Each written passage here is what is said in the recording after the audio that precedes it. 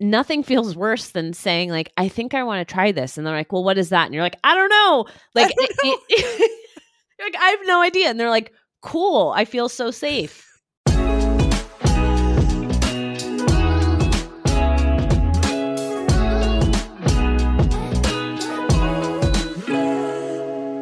Hello and welcome to another episode of Finding Mr. Height, the podcast. I'm Allie, back with my co-host Erica. Erica, hello and happy Sunday. Hello, happy Sunday. How we feeling? I am very tired. I arrived home early this morning from the wedding that I was at in Park City, Utah. I took a Saturday night red eye, got back early this morning. The flights were like insanity to come back during the day. Mm-hmm. And all the wedding was on Friday, and all the so the festivities were over by late Saturday night. Everybody was asleep by the time I left. Oh, that's kind of nice though. Yeah, it was really nice to like get home on Sunday, have today, cuddle with the cats. Rory's still recovering from surgery. We did find out what it is that he has. Oh, you did? What's yeah, the news? It's called Cryptococcus. It is a fungus. Non-transmissible unless you're like really severely immunocompromised. So like not dangerous for me or for Logan, but it's carried in pigeon poop. Oh. And so it probably, he doesn't go outside. Occasionally, a couple times he's been on my balcony, but he probably got it from like a shoe that I tracked in. Ooh, damn. Yeah. But like everything's fine now. Well, he has to go on antifungals for the next 3 to 4 months. Okay, but in terms of like cancerous long-term damage, we're good. In theory, assuming the antifungals work, there's like a little bit of danger to his liver because the antifungals can really affect liver function. So I have to take him in once a month for the next however long he's on it to make sure his liver's still cool. Okay, all right. But not life-threatening, assuming that like nothing funky happens. Yeah, that's got to be an interesting call to get. They're like, good news, pigeon poop. You're like, yeah, excuse me? I'm like, what? And then my first question, because Cindy was staying here with them, because I was in Utah when I got this call. Cindy was staying here. Her cat was over for a bit. My first question was like, oh no, like, is this contagious?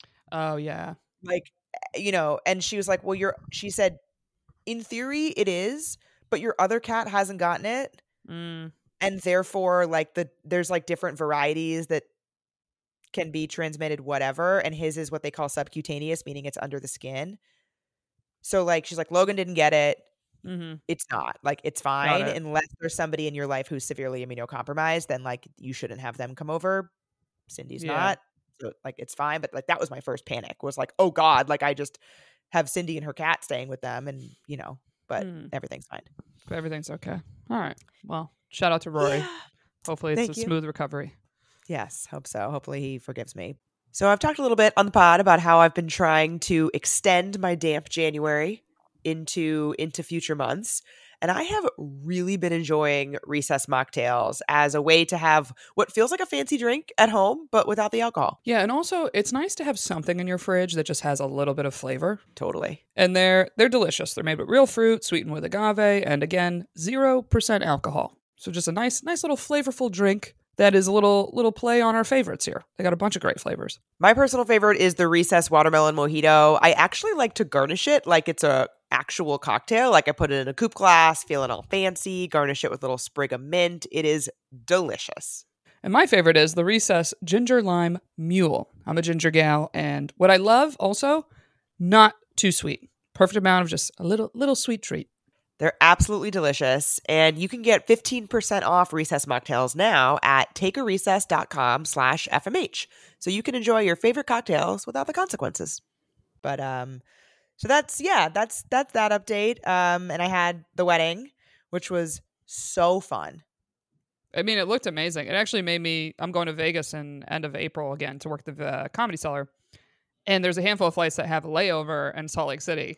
Hell yeah, do it. And your like stories and stuff made me be like, I've never been, would I like just like a day and a night by myself, just like soaking in Salt Lake City, like sure. Just a little like mini vacation by myself to, I was looking at flights. I was debating it. I was like, it looks so beautiful. Yeah. If you do, I highly recommend Park City's pretty close. That's where the wedding was in Park City. Okay, Park City. And it is, well, by April, it probably won't be as expensive because that's after ski season. Right, exactly.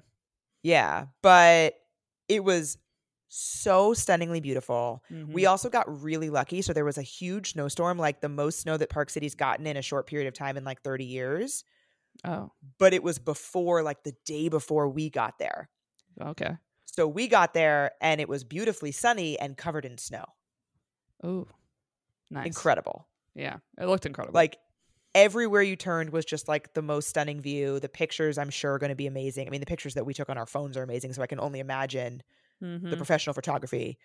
It just was great. And like, it was a lot of people that I don't see very often. Like I've known my friend Christine is the one who got married. I've known her since we were 18, 19, no, 18.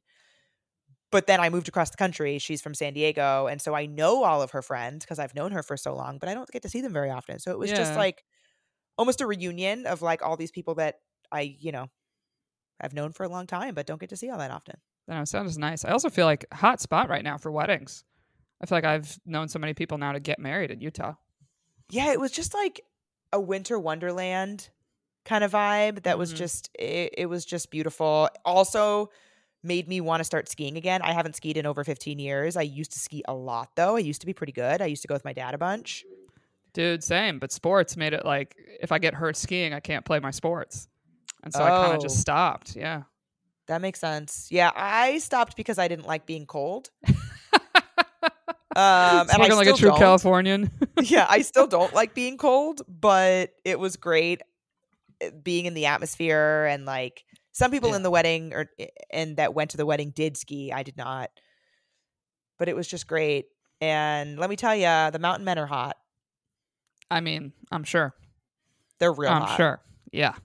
I noticed that anytime I leave the city. I was in Michigan and I was like, how's this the tallest state I've ever been to? What the hell's going on? I was like, is everyone Polish? And they were like, yes. Yeah. Well, I was like, I was kidding, but sure. There's yeah, a literally. ton of Scandinavians up in that area. Yeah. Literally, dude. Don't sleep on the Midwest. Yeah, seriously. But so that was just kind of funny because I felt like every place we walked in, I was like, why are there so many attractive men here? Right? But, I don't really want to live there. But also, nobody that I was seeing actually lives there. True. Like, it's all tourists. It is a common tourist town, but... Yeah, like every single person that I was encountering was also a tourist. But yeah, very fun. No single people at the wedding. So it was not a meeting people Bummer. type of event. Mm-hmm. But it was great. I talked about it on the Patreon, so I'll skip over it here. But if you're a patron, you've heard about my like vacation energy attempts of trying to meet people in real life. And I am again trying to channel that in New York. I'm going to an event tomorrow night with Rent the Runway that I'm really excited about. And I have made it a goal to make connections at that event, be they like romantic or otherwise, but like exchange numbers with people that I could maybe hang out with at a later date. Yeah, it's worth it. It's actually a piece of Matchmaker Maria advice I really like. Is she's like, even things you go to or something you try that's different and you're meeting, the gender that you don't date or the sexual orientation you don't date, it goes, well, you never know who you'll meet through those people. And I've been trying to have more of that mentality in general in life. It's like, don't walk in somewhere and be bummed there's no single men. It's like, hey, there's a bunch of great gals here, though. And if they're taken, almost better. Because the minute they make it a good guy, they might think of me. Yeah, they're going to think of me. Like, I want to be your only single friend, actually. I want to be the only person you know that's single. So that if you meet a great single man, I'm the only available option. Truly, right? I mean, I tried to somewhat set you up vaguely the other day. Oh my God, yes. I forgot to mention. Yeah. So this was great. So, I guess I don't even actually remember his name. So I was about to say, I'll keep it anonymous. Then I was like, I don't even remember this man's name, so it's fine. Yeah, basically, we used the studio to record our episode with Lindsay last week. And it's a studio I use for my other podcast. And I was there, and there were these two guys recording after me. And I was like, when the guy walked in, I immediately was like, oh, I think Allie would like him. Like, I never thought of it till I just saw him in person. Yeah, because you know him, right? Like met him before. Yeah, I know him. He's in my circle. I don't know him super well, but just well enough. I'm like, I know he went to a really good school. I know he's very smart. He's very, very nice. Never heard a bad word about him, right? So I was like, oh. And then I go, perfect. Allie's about to come in here right after this dude. So I was like, it's the perfect, just a brief little exchange. So I just sent you a text like, there is a man here you might be interested in. I loved it. You're going to meet him for 3 seconds. My favorite part was that the next thing you said was, he's a comedian, but... Yeah, look, I'm not saying all comedians are terrible, but it's like, I understand it might not be the most appealing thing in general, but... So, yeah, and I showed up, and you were absolutely right. I was interested. And also absolutely right that we did meet for not even 3 minutes. I mean, we probably 50 seconds. Yeah, 10 seconds. I was like, oh, by the way, this is my friend Allie. Yeah. Real quick handshake. They had run over in their recording, and we had been waiting. So we were like, we had to just, move it along. Hop in the Zoom. But now we've met. So if there happens to be some sort of event that you think he might be at, right? Easy. Oh, remember that's my friend really Allie? Easy, oh, we met. Da da da. Yeah, and I also what intrigued me was I was talking to him before they recorded, because his co-host was late, and he was saying how he's been off dating apps for like 8 weeks. Oh, and he was like, he goes, I'm just like itching to go on a date though. He was like, I weirdly just got in the habit of like going on dates, and that's what made me be like, oh shit, don't download. No need to download. No need to download. You don't need a dating app. Hello, hi, my name is Erica. I'm Mrs. Hinge. I have a suitor's the wrong word. What's the potential suitor version of suitor? I feel like suitorism is like bachelorette. gendered. I don't know. Yeah, I don't know. I have I have a potential. Well, it's just about to walk in. That's the thing of like, I mean, it's any man of mine. Jesus Christ, any like good dude I know, if he wanted to be set up with people, I'm like, I know plenty of nice women I would set you up with. You know what I mean? Like, it's more just finding the guy that you would set up with your friends. Yeah. More so than plethora of people. Next time you see that man, if you feel like saying, hey, I know you said you were looking to go on a date. Well, I mean, I'll flat out just be like, oh, you met my friend Allie. What'd you think? Do you think she's cute? Like, I'll just throw it out there like that. I love it. Just like, oh, she said you were cute. What do you think? Yes. That's it. Because I do. Yeah, right? He is very cute. Yeah. He is very attractive. He is really cute. Really cute. So yeah, that, could be a potential. But Oh, other than that, I mentioned last week that I was talking to that guy on Tinder. Tinder man. And so I was out of town, obviously. And then I think I had said the last time that like I wasn't free this past weekend, nor am I free this upcoming weekend. And he wasn't free on the weeknights in between. Yeah. And so we were kind of trying to figure it out. So we're still, we couldn't figure it out for this week, but he did text me while I was at the wedding and said like, hope you're having fun in Utah. Like, I'm looking forward to coordinating that date when you're back. Okay, great. Great sign. Yeah. Communicative. We love a check-in. Love a check-in. That's great. Look at that. Tinder. Don't knock it. Tinder. Don't knock it till you try it. So yeah, maybe I will be going out with Tinder Man. Probably that should be his nickname. But that's really it. I did have an influx of Bumble matches from a flurry of swiping that I did over the weekend. So I'm going through them, starting some conversations and seeing what comes of that. Yeah. I really, unfortunately, don't have any dates on the horizon. I've been trying, but I am very likely to shoot my shot in person. I'll give a very, very brief synopsis of I did that in person. The Patreon already heard about it, but just was at a birthday party, saw a guy that was cute, got his number. Love. We're texting. I was texting this man in Spanish. The Patreon's already heard. Okay, Nice. I was being real hot and sexy. Okay, got my J-Lo In Spanish. on. I did everything I could. No, not that hard. Just like a fun flirty. I was like, oh, I speak enough. I speak enough for this. But then upon making the plans, just dropped off the face of the earth, and you're like, okay, well, so fucking frustrating. And it's hilarious. Of like feminine energy came up in the episode with Lindsay we just did. And I didn't think of it then, but I thought of it when this happened, of this man, like basically just, flaking. I was like, man, I really am kind of in my feminine energy, just when I'm too exhausted and tired to care, that it's like, it makes me be like, look, I'll make a little move. I'll have a little flirt here. I'll, give a guy my number. But like, when it comes to like the work and the effort, I'm like, I just don't have the energy, dude. I'm like, that's one of the reasons that I didn't date much at the end of last year, is because I was realizing that I just didn't have the time and the energy for it. And then that was leading to me not dating the way that I wanted to. right. Mm-hmm. So then I was like, I probably shouldn't really be dating right now, because this isn't feeling authentic to me, where I'm like, I'm, not meeting people halfway or like whatever it is. So I was like, maybe I need to, pump the brakes. Right. But it's just funny of like, we'll have like something in the Discord or someone comments on something. They're like, what happened to so-and-so? And I'm like, I didn't even think to care and remember. Like, yeah, you know what I mean? Like, it's kind of a beautiful thing where I'm like, I've been in general less frustrated with dating, even though I have less going on. I'm like, truly in Zen to feel mode. less frustrated. Right. Yeah. Like, I'm just like, oh yeah. Cause I'm like, well, if I don't have a date, I got plenty of other stuff to do, plenty of other stuff to work on. Like, it's kind of nice. It's kind of like a perfect little balance I feel in right now, that like, would love to date someone. If I go on a date, I have a great time, would love to go on another one, but I'm like, if that guy doesn't text me back, oh well. Yeah. Feed him to the birds, or whatever that saying is. What is that saying? What's the saying? I don't know. What saying? Throw him to the birds? I feel like it's something. I don't know. To the wolves? That is a saying, but I don't think that's what you meant. That's not what I meant.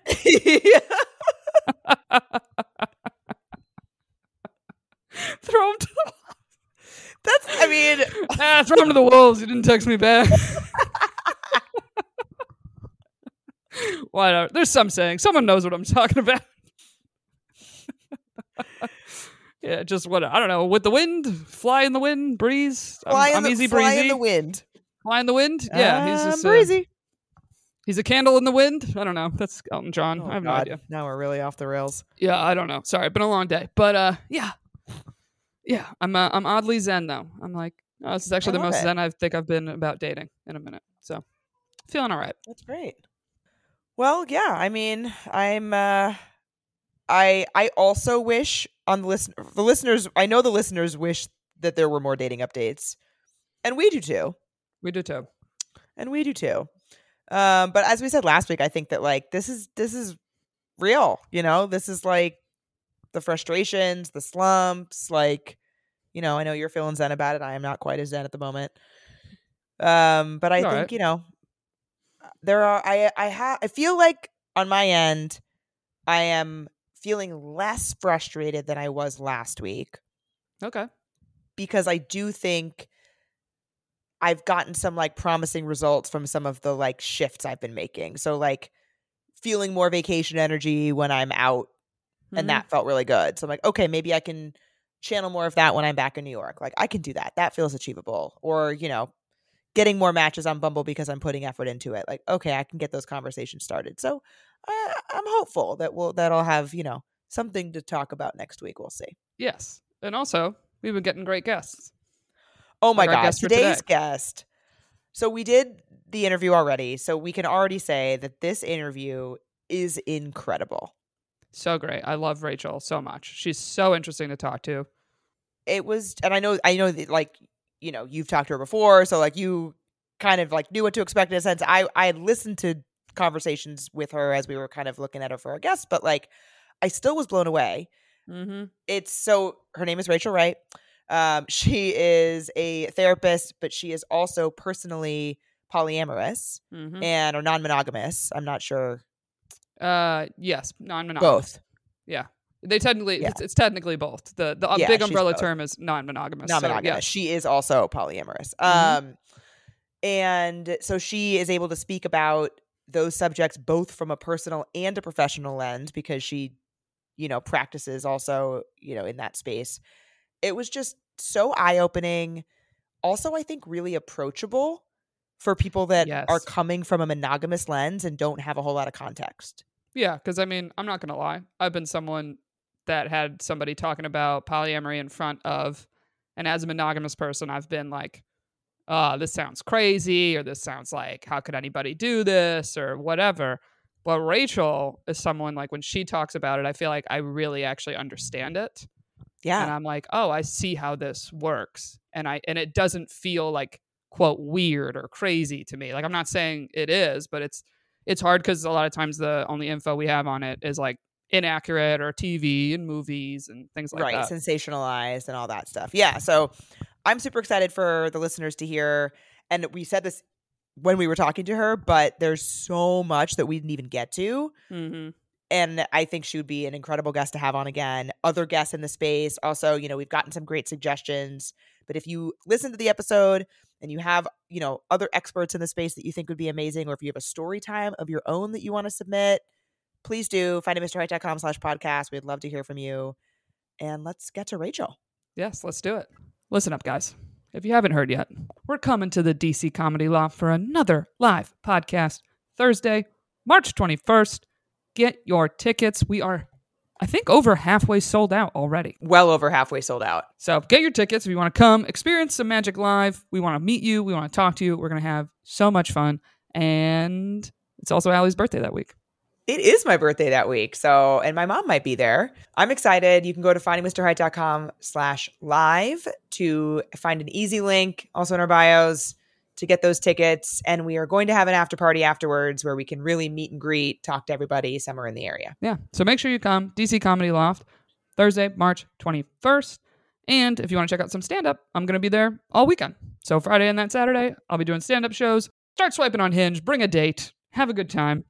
And you can come and meet Allie's mom, which we still have some spots left on our Portugal trip. And a little update on that. A few of you reached out to us about, hey, I want to come. Either, unfortunately, I don't have my mom anymore, or I want to come with my aunt. I want to come with my sister. I just want to come with a friend. The trip is officially open to anybody that would like to come, as long as you don't mind. Half the trip being moms and daughter combos. Everybody's excited to come. Doesn't matter. You are welcome to join. Travel with us. It's going to be so fun. You can also check that out at findingmrheight.com/podcast. If you have any questions about it, feel free to reach out. We're happy to answer anything. We're just so excited to be there with our moms and with you. Yep. Next October 4th through 10th. Check it out. Come travel with us too.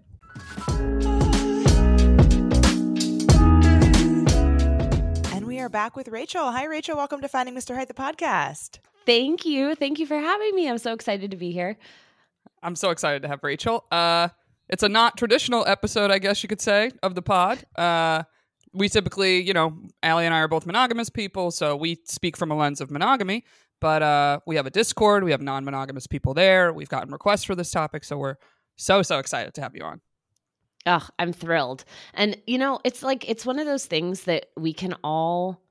Monogamous people think that they don't have a lot in common with non-monogamous people, and sometimes vice versa. And the lessons that can be learned from understanding both relationship modalities is so powerful. So anyone who's listening who is monogamous, I want to just encourage you to listen with an open mind of what can I take? Not what don't I agree with, right? You can leave what doesn't resonate, but take what you can. Yeah, it's not a pitch either way. Yeah. Right, yeah. We're not trying to convert anyone.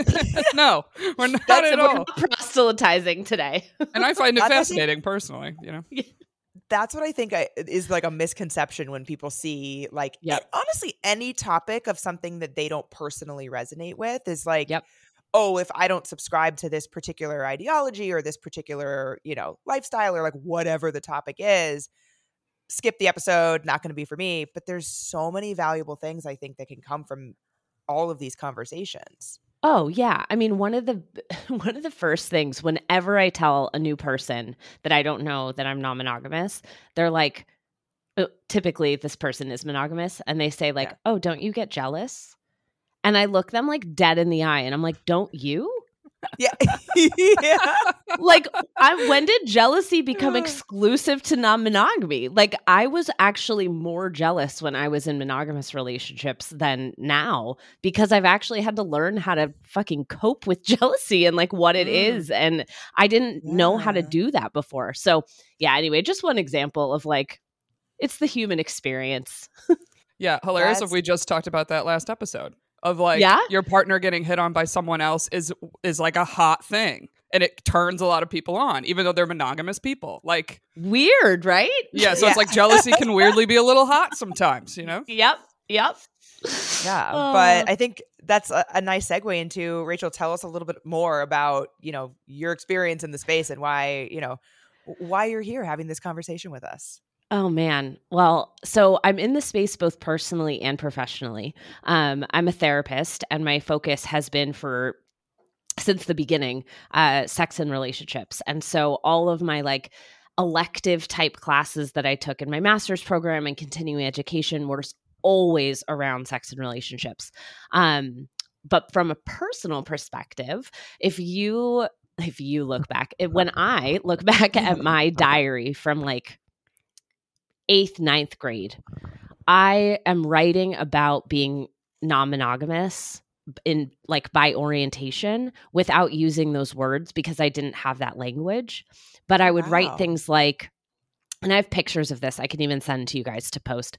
I have like literally in my cute little 8th grade, 9th grade writing, like I'm with my boyfriend, but I really want to make out with this other guy, but I don't want to break up with my boyfriend. And I don't understand. I don't want to date that other guy. I just want to like make out with him to see what it's like and then just still be with my boyfriend. Like, I don't understand. Maybe I'm not supposed to be in a relationship. And it's like I'm grappling with this at like 13, 14 years old. Oh, wow. And I just have so much compassion for this young girl who was like torn and didn't understand that like some people are wired this way. And so when I look back, it's very, very, very clear. I was a serial monogamist. It was like, oh, I'm done with this person. I'm interested in this person. Got to break up because I don't want to be a slut. Like all of these ideas that we have. And now I'm like, I want to be a slut. That sounds great. I love sex. I love pleasure. Like I'm going to own that word. But before that was like a very derogatory thing that like, people would talk about it. So personally and professionally, I am deep in the non-monogamous space. I live with my 2 primary partners. We are starting to family plan, and we all date different ways of dating. Some are more romance focused, some are more sex focused, some are just like casual dating in general. But we all date outside of our like little nuclear family at home too. So you first had the urge, I guess, to be non-monogamous when you were very young. Yes. And so how long in your adult life have you actually been practicing non-monogamy? So I learned what it was in my master's program. It took going to grad school to learn what non-monogamy was. We had a whole class on like different relationship designs and setups. And I remember sitting there like, oh my God. And it was very shortly after that I met my now ex-husband, which is really weird to say, my now ex-husband, Kyle. And on our very first date, I was like, look, I want to date you. I just learned this term non-monogamy. And like, have you heard of this thing? Yeah. And he was like, oh my God, like, yes, I want that too. And we both kind of had this like, okay, well, let's build our relationship first, which is a very mononormative way of thinking. Right now, looking back, I'm like, okay. But we built our relationship monogamously and had conversations constantly, like constantly checking in. Do you want to open up now? Do you want to open up now? Are you feeling the urge to open up now? And finally in 2018, we pulled the trigger and opened up. So I have been, and we like dove in when we did it. So I have been very actively non-monogamous since I was 18 since 2018. It sounds like when you were in high school or, whenever you were first in 8th grade, 9th grade writing in the journal, that you were like grappling with the fact that the only definition of a relationship that had been taught to you was a monogamous one. And then it was like either or. It's like either you were going to be in a monogamous relationship or relationships were not for you. And that was what I thought were my options. It was like, and the word commitment, like a committed relationship, became synonymous with monogamy, which is wild because we are all in many committed relationships, right? Like I'm in a committed relationship with my best friend. I'm in a committed relationship with my brother. but we hear commitment and we're like monogamous sex romance partner. And like, that's not what it means. So yeah, it was like, I either am in these monogamous relationships or I'm going to be single the rest of my life. And then how will I have kids? How will I do all these other things that I also want? And that was very confusing for me as a young person. Yeah, I've actually never thought about that commitment thing until this moment. where I'm like, wait a minute, yeah. If somebody said, what is a committed relationship, I would absolutely say, I don't know if I would use the word monogamous, but I would probably say like a long-term relationship, like romantic relationship. I would absolutely use those terms, but you're so right that because you can be committed to like a million different things. Yeah, right. Parenthood's a commitment. Yeah, exactly. We're committed to our children. We're committed to our cousin. We're committed to our niece and nephew. Like there are tons of people in our life. And I don't know when along the lines that language became so intertwined, but it definitely has. And it sucks. It sucks. And like, we don't get any examples in media, right? All the rom-coms we see, all of the TV shows, it's like, monogamy is the ultimate goal. And so people think that if they're not doing monogamy, they're not doing it right. And there's nothing wrong with monogamy at all. It's wonderful. And some people are very much wired and oriented for it. And then some people aren't. And I think what's so important is to understand what both things can look like and actually make an educated choice based on what you want, how you're wired, all of those things, instead of just falling into monogamy because that's just what is. Because that's not true. That isn't just what is. No, I was going to say like the only example I think people see of non-monogamy is like sister wives. I was just about to say that. Yeah, which isn't a two-way street, non-monogamy. It's a one-way street, non-monogamy. Right. And then also marriage. So it's like still weirdly monogamous. At the same time, like The Bachelor and Bachelorette are actually the examples of non-monogamy of like, look, they're dating 20 people at the same time. You know what I mean? Like that's actually a weirdly more accurate example. Even though the goal at the end is still, marriage or whatever. But yes, so I love the Bachelor franchise, and I consistently will say this is tossing people into non-monogamy, but with monogamy being the prize at the end. Like it's so weird, and they go like. You watch the people, the contestants cope with, oh my God, the person I like is going out with this person. And like, I have to watch them kiss. And they learn how to cope with these emotions. And then at the end, they're like, and now I'm monogamous. Right. Yeah.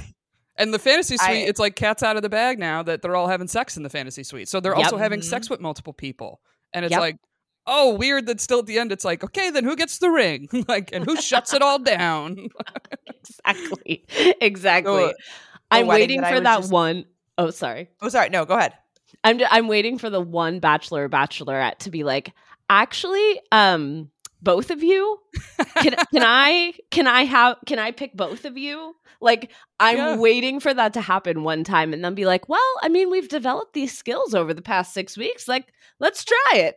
This feels fine. Yeah, or we could argue that's why none of these relationships work out is because all these people are getting a taste of non-monogamy. And they're like, I mean, I'm famous now. I could just continue doing this, like, yeah, this is a little tempting forever for me. A little tempting. Totally.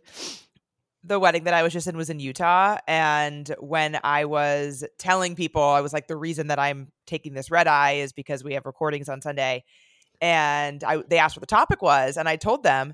And the first thing they said was, oh, well, you're in Utah. Like, perfect thing because of the sister wives connotation. Yeah. That non-monogamy has. And that's just like such a good example. And I was just like, didn't even get into it in that, like, I don't have the energy to talk to you about why that framework is not good. But that just goes to show that is the most prominent example that we have. And the long, like the most enduring, like that's the one that kind of came up into the media first, even though now there are more examples. Totally. And even, I mean, if you search non-monogamy in Google now, you will find so many more actual informative articles than 5 years ago. And then 5 years before that. Like, it has really, really become more of a topic of conversation in the same way that like people assumed for many years that everyone was heterosexual. right? And then all of a sudden we're like, oh, not everyone is. Oh, okay. Like that it's like that to me is what's happening with non-monogamy right now. We're having this awareness of like, not everyone is cisgender, heterosexual, and monogamous. Right. Well, when you were talking about like that was just the default for you, the thing that popped into my head was having kids. Where in society, that's especially for women, the default seems to be you want kids. And you have to explain why you don't. Yes. Exactly. It's the same. That's something that I grapple with because I don't know if I do, and I kind of lean towards not. But nobody, if you say you do want kids, nobody is like, well, why? And similarly, if you say I'm monogamous, nobody would be like, really? Tell me why. Yep. Whatever our cultural norm is, people don't question. And then the second you say something that's outside the norm, like if it's listed in the song La Vie Boheme in Rent, people are like, huh? It's a great reference. And you're like, that shit came out in the 90s. Like, just listen to it. People have been going outside of the norm of society since the beginning of time. And frankly, a lot of people are secretly non-monogamous. Like, the amount of people that I meet on dating apps that are like, we're non-monogamous, my partner knows, like we're in the know, but nobody in our life knows. And it makes me so sad because most of it comes from fear or shame. Fear that they'll be judged, fear that they could lose their job, fear that they'll, so many different things. And then shame around like not feeling confident enough in that orientation or in that choice to say like, this is me and this is what I want. And it makes me so sad. I want to like hug everyone and just like help release that shame because there is no shame. And again, it like truly runs parallel to being queer, right? Like 50 years ago, there was so much shame and fear in coming out. And now in some areas, it's still that way. We're in New York. Here it's a bit better. And like, it's pretty normalized to be like, oh, by the way, I like all genders. And people are like, oh, okay, whatever. Yeah. And like, hopefully we'll get to that point with gender, frankly, and also relationship orientation or design.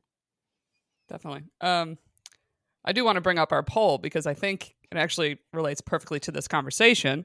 Okay. So we asked our listeners, what do you think hurts more, physical cheating or emotional cheating?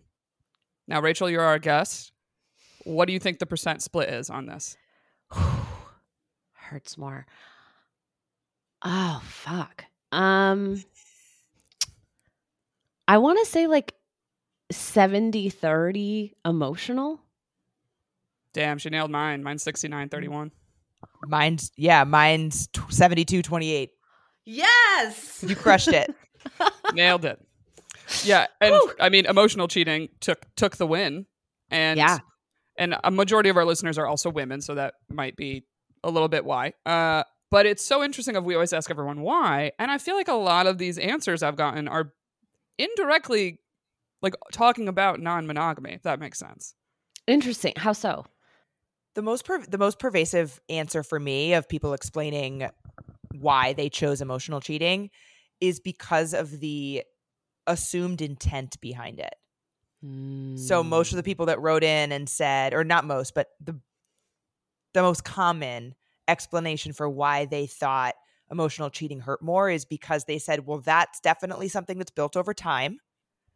It was certainly, emotional cheating is certainly not a one-time thing. Mm-hmm.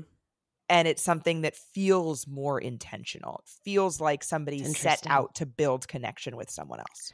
So I have a very interesting take on emotional cheating, which is it's really not defined. Like there's no universal definition of emotional cheating.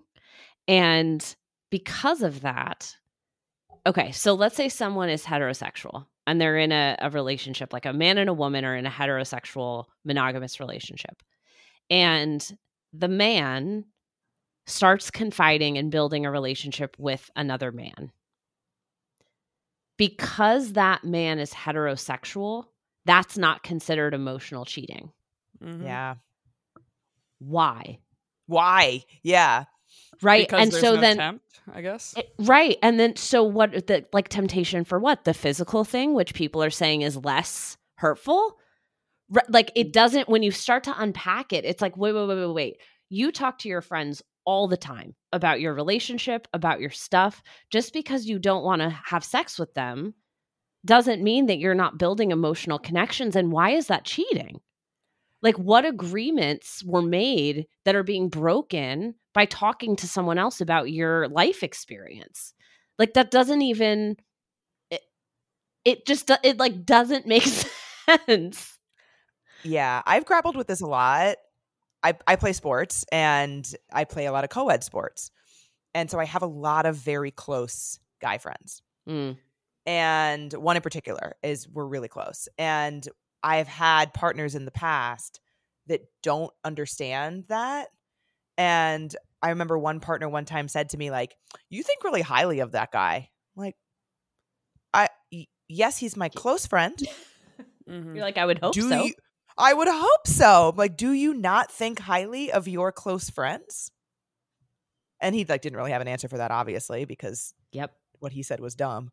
Right. But I was gonna say, he was like, well, you talk about him all the time. I'm like, I don't think I talk about, in fact, I'm pretty sure I talk about like my best girlfriend way more. It just doesn't pique your interest when I mention her name. Yep. But what if you were bisexual? Would it then? Yeah, then probably, yeah. And there you go. Right. So then like what, you're not supposed to have any relationships outside of your relationship if you're bisexual? Like Erica and I talked about this once before, which is like cheating and monogamy implies just simply there's these like untalked about agreements. Like we don't sleep with other people. We don't emotionally, I don't even know what emotional cheating definition would be for people, but like we don't have, I don't know, whatever it is. And really what cheating is breaking an agreement that you have in your relationship. And so if you can sit down and say, hey, I feel betrayed if and when you talk to anyone else in your life about challenges in our sex life. I feel really uncomfortable with that. Would you be open to agreeing to really only talking about that with like your best friend and your therapist? And if you say then, yes, I totally agree to that. I want that too. And then you go and talk to Joe at work about your sex life problems, then you can say, okay, they broke the agreement. They literally emotionally cheated. But if that's not an explicit conversation, then like you're talking to people in your life about your life. And that has nothing to do with your relationship. Totally. I also think that people probably have less objective definitions of physical cheating than they think they do. That not everybody defines it the same way, but I think people think everybody defines it the same way, whatever way they define it. Right. Yeah. 100% agree. That's why this poll brings up non-monogamy to me anyway, is because it makes everyone suddenly be like, what does cheating mean to me? And in non-monogamous relationships, that's what essentially is discussed, is what counts as cheating to us, what is the agreement between us, and what are our boundaries. And a lot of times the emotional cheating, a lot of times we don't call it that, but there'll be things that happen that then in monogamous relationships we're like, hey, I don't want you to do that. That is a line for me. But we don't find that out like until it's crossed. Whereas physical is just more clear across the board in monogamy. So one thing you keep bringing up, right, is agreements, and it's agreements versus rules. So can you explain to the listeners, like, what is the difference between agreements and rules in relationships, but specifically non-monogamy? Yeah. So rules are set for us, right? Like the law is a rule. It is set. We don't like get to contribute or vote. It's set. It's like a speed limit is a rule. If our partner says, you cannot hang out with your friend past 10 p.m., that would be someone setting a rule for you, right? Like curfew as a kid is a rule. Our parents set rules for us. So they're above us. It's like a one-way thing? Yes, it's a one-way thing. Okay. An agreement is something between you. that both of you have come to say, yes, handshake, we agree on this. This is what we're going to do moving forward. And agreements are fluid. So at the very beginning, let's say you've been in a monogamous relationship for like 10 years and you're like, we're going to try non-monogamy. At the very beginning, your agreements may be like, you can't go to our favorite bagel shop with anyone else. I agree to not see movies with people. I won't watch Star Trek with whatever the case may be. And like 3 months in, you're like, these agreements are, we don't need these. I don't really care if you go to Modern Bread and Bagel with Joe, it's a bagel place, and you start to adjust, and sometimes they go in different directions, but it's this fluid, active conversation around what agreements you have together. And it makes, in all of my experience as a couples therapist, it makes relationships last longer and be happier and healthier. And I do this with monogamous couples too, and they don't realize how much they assume. We assume so many things. Like, oh, well, we said that we're exclusive now, meaning we're monogamous. So that must mean A, B, C, D, E, F, G. And like, if we're not specifically stating A, B, C, D, E, F, G and being like, do you also agree? We're gonna wind up being like, you said we were exclusive, and the other person's gonna be like, yeah, I know, we did. We did. I didn't do anything that went against that. And you're like, how could you? There's so many assumptions. And so whenever we're in the norm, quote unquote, of society, there's less discussion. There's less conversation, and there's more assumption of this is what a monogamous relationship looks like. And because non-monogamy is not the norm, you're forced to have these conversations of like, what is cheating for us? What does this mean? What is this relationship? Are we on an escalator? Is there a cap to this relationship? Is there a ceiling, right? Like for me, I don't want another primary partner, but I'm dating. But I'm dating to date. I'm not dating to like find another life partner to share a bank account and have a baby with. I'm dating, and like there's a cap to that. There's only so far up the escalator that we can go. And the relationship escalator, for anybody who is not familiar with it, is this idea that you like me. Hi. You get on at the bottom, right? You meet, and then the next step is you go out on a date, and then the next step is you say I love you, and then the next step is you are exclusive, and then the next step is you get engaged, and then you get married, and then you have kids, and then it like falls off and you die. I don't know. There's like nothing past that. And in non-monogamy, we get to create our own escalators or people movers, right? Sometimes it's just a flat thing to help you walk through the airport. Like it's not always this escalation in a relationship. It doesn't have to constantly escalate to be important. You also brought up a good differentiation too, is like a lot of people when they assume, non-monogamy or polyamory, also assume there is a primary partner and then there's like other partners, but there's different forms of it. So like you have more than one primary partner. You had 3 recently. Now you're 2. But a lot of people, like, especially because you were married when you started opening, automatically assumed like, well, then that's your primary. Yep. And then everybody else is like less than, where you actually are like, no, I actually have 3 relationships that are of equal like importance to me. I don't know if that's phrasing it correctly. Yeah, no, totally. Yeah. And what's interesting about that is like our culture, naturally, the norm in our culture is a hierarchy of our romantic and sexual partner is prioritized above everyone else in our life. Right. And for many people, they don't want that. And because we're not taught any of this, they don't know how to communicate that.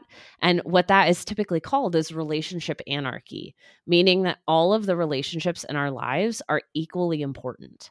Now, that doesn't mean that you're not going to prioritize one person over another when things happen. That's life, right? But like, if you think about my mom and my brother, they are equally important to me. There are going to be times where one of them has to be prioritized over the other because I'm one person. Right. Like situationally. Yes, exactly. So like in context, but I don't actually prioritize one relationship over the other. Makes sense. And also, I feel like when you take monogamy out of the relationship, it really makes you look at what does commitment mean to me? And that's actually a question that's like, if you asked me, it's hard for me to answer without saying monogamy. Like, that's part of it for me. But if you're like, okay, aside from that, what else? And that's the thing that I think a lot of us don't really think about. It's like, what else means commitment and is showing that to a person, as opposed to just the fact that I'm not sleeping with other people or DMing other people on Instagram, Right. Which is then why cheating feels so terrible, is because if commitment is only about monogamy, if that monogamy thing gets breached, you're like, this entire relationship is over. Like, throw the whole thing out. Yeah. But if we have like 10 things that make up what commitment means to us, then like a 1 DM on Instagram is like, okay, let's work through it. All these other 9 are there. But when we're putting all our eggs in that one basket, we're going to feel real disappointed. And frankly, like, everything will just come up and blow up if that's the only thing that we're focused on. Or I feel like this is why a lot of times when you see couples work through cheating, it's often because they have kids. And it's like, that's a reason that's almost higher than monogamy, in a way that they're like, well, this is a strong commitment reason of our relationship. And that's the thing that makes them be like, can we work through this? Can we get past this? And not so quickly write it off. I'm not saying you should do that either way, but I feel like that's a trend I see of like my friends or people I know that have experienced physical cheating, is the ones with kids are not so quick to just be like, well, done, I'm out, that's it. Like, because there's clearly another piece of the commitment of the two of you that you share together and agree on. Yes, exactly. It's a great example. Can you tell us more about, Rachel, you talked about how you have this cap of, you're not looking for additional primary partners, but like, how did you mentioned that when you and your husband, or I don't know if he was your husband at the time, but when you jumped into non-monogamy, that you've just really jumped in.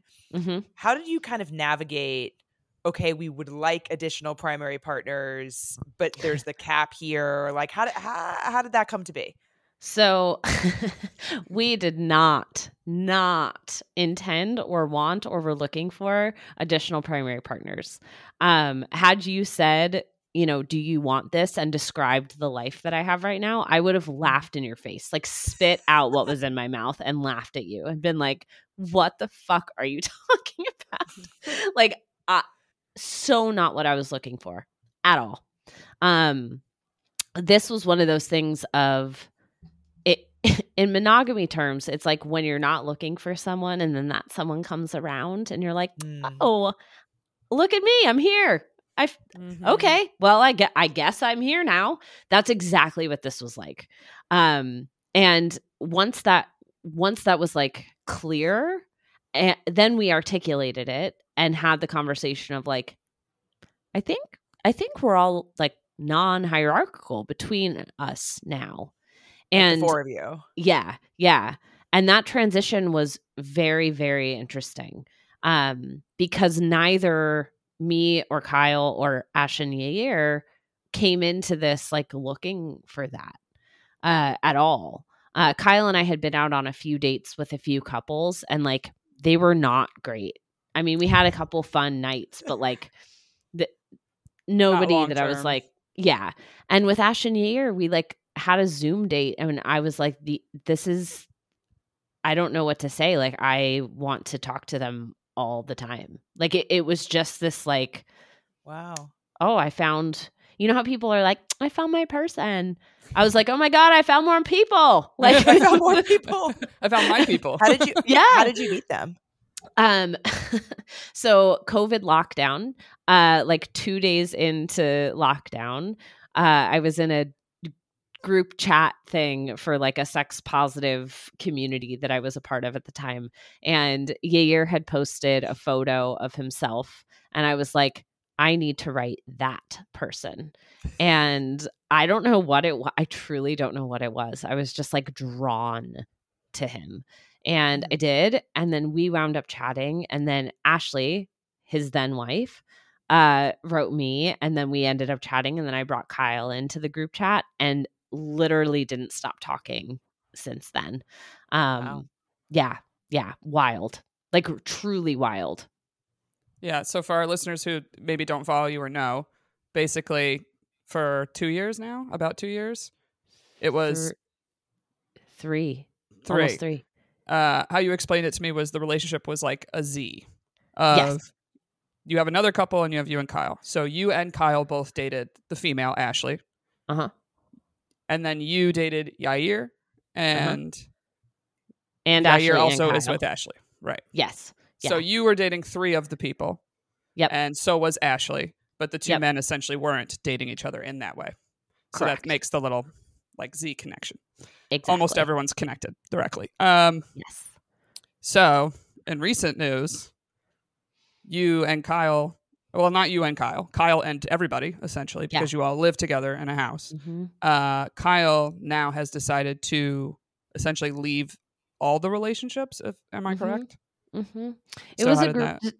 Yeah, it was a group decision. It's, it's really interesting hearing the quote unquote public response of like, see, non-monogamy, this doesn't work. And I'm like, I'm sorry, people break up all the time. Right. Yeah. And this had nothing to do with our relationship design and had everything to do with Kyle needs, I don't know why I'm talking about past tense. He needs to find himself and like figure out what he wants in life. And we're ready to have kids and like continue to grow. And he's just not there. And I love him so much that I want him to be his full self. And he can't figure that out and do that here. So he literally just moved out yesterday into an apartment in Brooklyn. It's so hard. So hard. It's so weird. The combination of emotions that have come with this are so strange. Like, I've never gone through a breakup of an 11-year relationship. So that's new. Yeah. Going through that breakup while really solidifying my other 2 primary partnerships and like starting to go to OBGYNs and like planning this like giant life stuff while this is simultaneously happening is such a mind fuck. It's so much. And there are days where like I really feel good and great and like, yep, this was the best decision. I mean, every day I think it's the right decision. Right. But some days I'm like in bed crying for 5 hours. And then other days I'm like, I'm so happy for him and he gets da-da-da-da-da. And, trying to not judge that emotional experience is real hard. It's been a very humbling experience for me to have to witness all of these emotions and let them exist and just be. But I love him. We all love him. It was a very loving, one may say amicable separation. And yeah, we'll stay in each other's lives. But it did suck going through our wedding storage boxes. We had to like go through all of our storage and like split things up and like you could take this and then it, and I have a lot more empathy for people who go through divorces that are not loving and amicable or have kids. Like, this has been a supportive, loving experience for everyone involved. I mean, obviously hard for many reasons, but overall with all of this love underneath it. And I cannot imagine being like, no, that's my crock pot. And like, fuck you, you need to leave me this money, that on top of this can't imagine. Is there something that's comforting about going through this while you also have your other 2 primary partners who are also going through it? Because breakups can be so isolating. Yeah.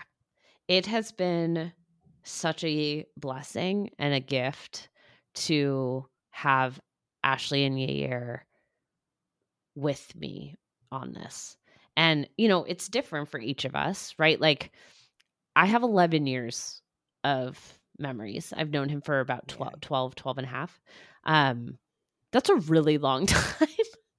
And so there are so many stories that, like, we went out to dinner with friends and I was like, oh, I went to that restaurant with Kyle. Like, it's like everything is like, "Bah."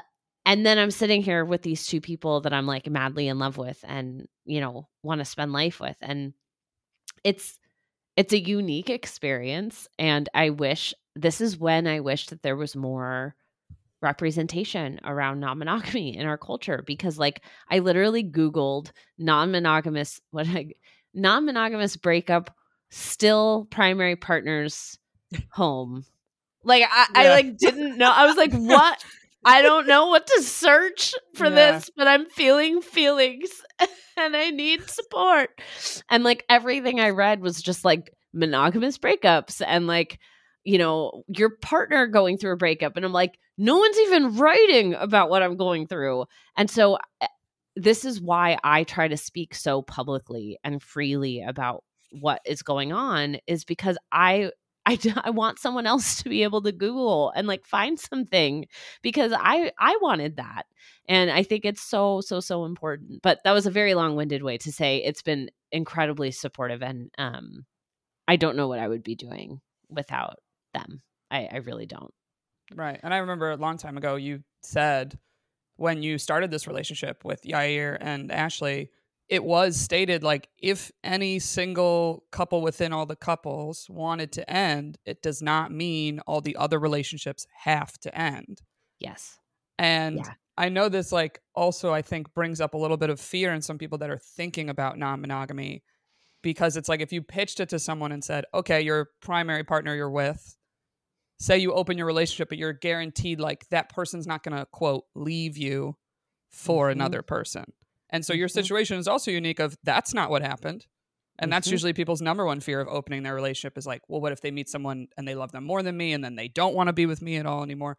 So, like, yours is a different situation, but what would you say to people that that's, like, their main fear and hurdle into entering non-monogamy? I would say that I see that happen more as a therapist in monogamous relationships than I do in non-monogamy. Because in non-monogamy, it's all about the and, right? You you have your this and this and this and this and whatever you want and agree to. And in monogamy, it's like, it's me or her. And so it's far more common in monogamous relationships to be like, I am leaving you for my coworker that I have fallen in love with. In non-monogamy, it's like, hey, I have a crush on my coworker. Can we talk about how you would feel about me going out with them? And that switch in thinking is so powerful. Non-monogamy is all about the ands. And in my worst moments, in my clients' hardest moments, we forget that. And it's like, oh my God, they're going to like their blowjobs better than mine. They're going to enjoy that person skis. I can't ski. Like, they're going to want to leave and I'm going to be at home alone for the weekend. And, like, we forget that there's this and we can, everything can exist at once. Everything can exist at once. And that is a concept that is very hard for us humans to understand because we're not taught it. In therapy, there's dialectical behavioral therapy, DBT, is all about the idea that two things can coexist at one time that don't necessarily go together. So being happy and sad, feeling scared and excited. These things can coexist. And we typically use the word or but. And if you can replace or but with and, it really changes how you see things, whether you're monogamous or non-monogamous. That's a great swap. The and but swap is something that I've been working on actually in my full-time job, specifically when delivering feedback. Yeah. Or when providing an alternate opinion. Yes. It's Yes. really helpful. It's so powerful how differently our brain sees those two words. When we hear but, we immediately discount everything that came before it. Mm-hmm. Like, so if I'm telling you, wow, this podcast interview was so much fun, but like I'm really hungry. Yeah. And then I said, this podcast interview was really fun and I'm so hungry. Those literally sound like different sentiments. Yeah. Right. And now, like, because in the and one, they're two completely different thoughts. Correct. You being hungry has nothing to do with the podcast being fun. Yep. Mm-hmm. Yep. And Yeah. then the other one, you're like, was she hungry the whole time? Did she Was not that's all enjoy she it was because she thinking was about? hungry? Do you think that's what she was thinking the whole time? You know? And Yeah. exactly. Well, this is like just making me think of, I've had a few friends have relationships that didn't work out. However, there was no cheating because it was brought up of this, hey, there is someone I'm somewhat interested in. How do you feel about non-monogamy? And so the person that also was experiencing feelings for someone else didn't feel they had to choose.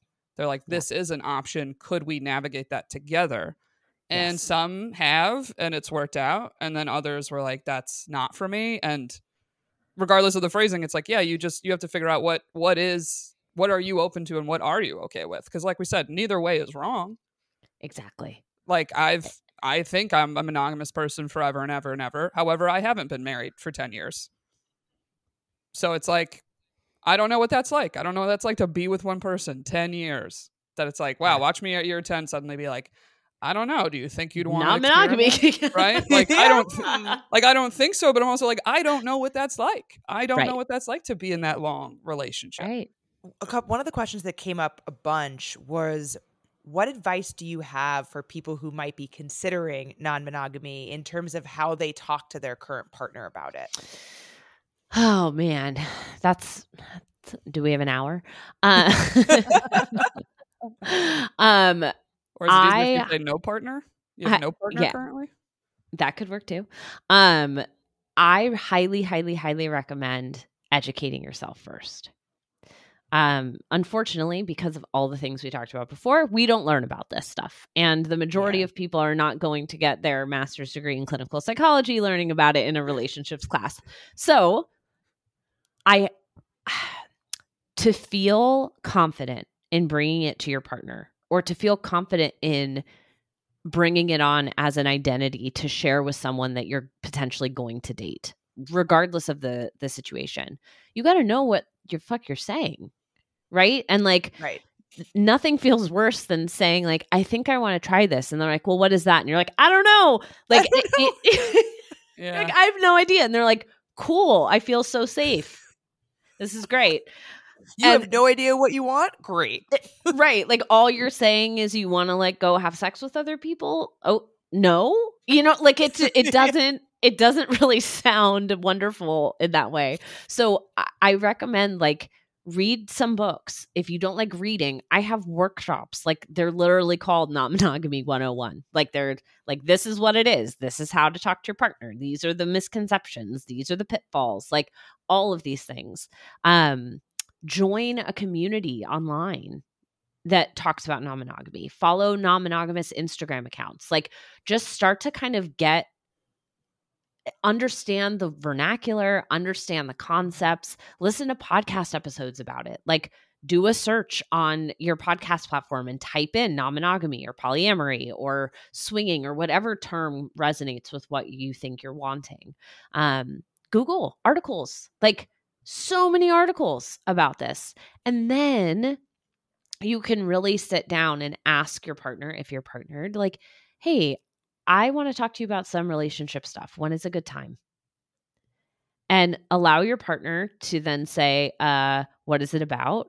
And you can say, well, I've been doing some research around non-monogamy. I've been doing some research around polyamory, or I listened to a podcast about non-monogamy and I wanted to talk to you about what some of my takeaways were and like also hear your thoughts. And then allow your partner to be like, okay, I can do that like Monday at 5:00.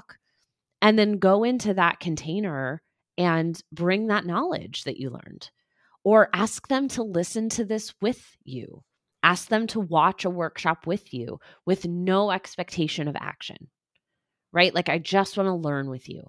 I want to learn so that if we do choose to remain monogamous, that we are making an informed choice, that we know the other choices and we're saying, I want this, versus just thinking that like a diner just serves grilled cheese and you like get grilled cheese all the time. And you're like, this diner has a menu that's like a book.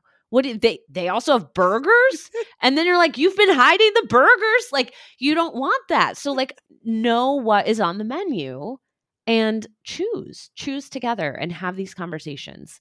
I think that that's my biggest piece of advice is like, create a container. Please do not come up to your partner while they are doing something else and be like, hey, so non-monogamy, I like really think that maybe I want to do this. What do you think? And they're like, I'm emptying the dishwasher is what I think.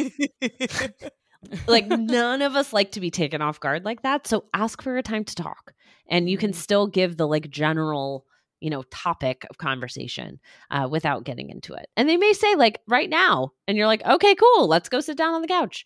But at least they're then consenting to the conversation. Don't toss it on someone without consent. Yeah. It's often something like when people want to get into it, I feel like they ask specifics like, well, should we, always tell each other when we're with someone else? And it's all that stuff is like, that's decided amongst you, kind of the same way that, monogamous relationships have whatever decisions they make together. Yep. So that's the part I feel like sometimes people they just want an answer of like, but what rules should we do? And what agreements should we do? And it's like, that's to each their own on that one. Yep. And if you want to work, I have so many clients that I work with that want to open up their relationship.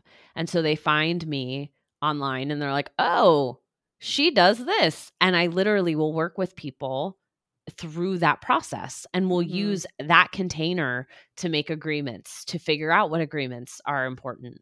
And often at the beginning, similar to boundaries, sometimes we don't figure out what they are until they're crossed. Yeah. And so that's the same thing with agreements is like sometimes something will happen and you're like, I hated that. We need to make an agreement about this. Yep. I want to punch something and vomit. Like, I don't want this ever. Can we please talk about it? And there's no blame, right? Because nobody did anything wrong. They didn't break an agreement. But it's like, that's how we figure out sometimes what our agreements need to be. In the same way that we can be like, oh, that didn't feel good. I need to set a boundary about participating in conversations if a person is talking to me that way. Yeah. Or something like upsets you in general in a relationship that has nothing to do with, cheating whatsoever. Exactly. And you're just like, oh, this needs a conversation. I mean, I feel like we could talk about this for hours and hours. We might have to have you back on and I would love to come back. Yeah. I always love talking to Rachel. She's great. Yeah, this is amazing. You too. I've learned a ton, so I'm sure our listeners will feel the same. So where can everybody find you? And also your podcast is The Right Conversations. If people want more information on non-monogamy. Yeah, I talk all about sex, relationships, and mental health. Those are kind of like my 3 jams. And I also do a lot of AMAs on Instagram. So if you listen to this and you're like, oh my God, I have questions, I do them all the time. So hang out over there. My handle is @TheRight_Rachel. I am constantly shadow banned. So if you type in Rachel Wright, it won't come up. You literally have to type in @TheRight_Rachel. And then you'll find me. Yeah. I noticed that the other day. I was looking you up and I was like, where the hell is Rachel? And I found your backup account. And I was like, oh shit, don't tell me she got banned. Yeah, I know. It's terrible because I post about sex. How dare you? I know. Right? How dare you, Rachel? It's so annoying. So yeah, type that in. Come say hi. I try to get to all my DMs. Like, come hang out. And my website is rachelwrightnyc.com. And Wright is WRIGHT for everybody. And we have the links in the description too. So you can just scroll on down, click those. Thank you again so much for coming on, Rachel. This is so awesome. Yeah. Thanks for having me. Thanks, Rachel. Yeah. Bye. Bye. See y'all next week.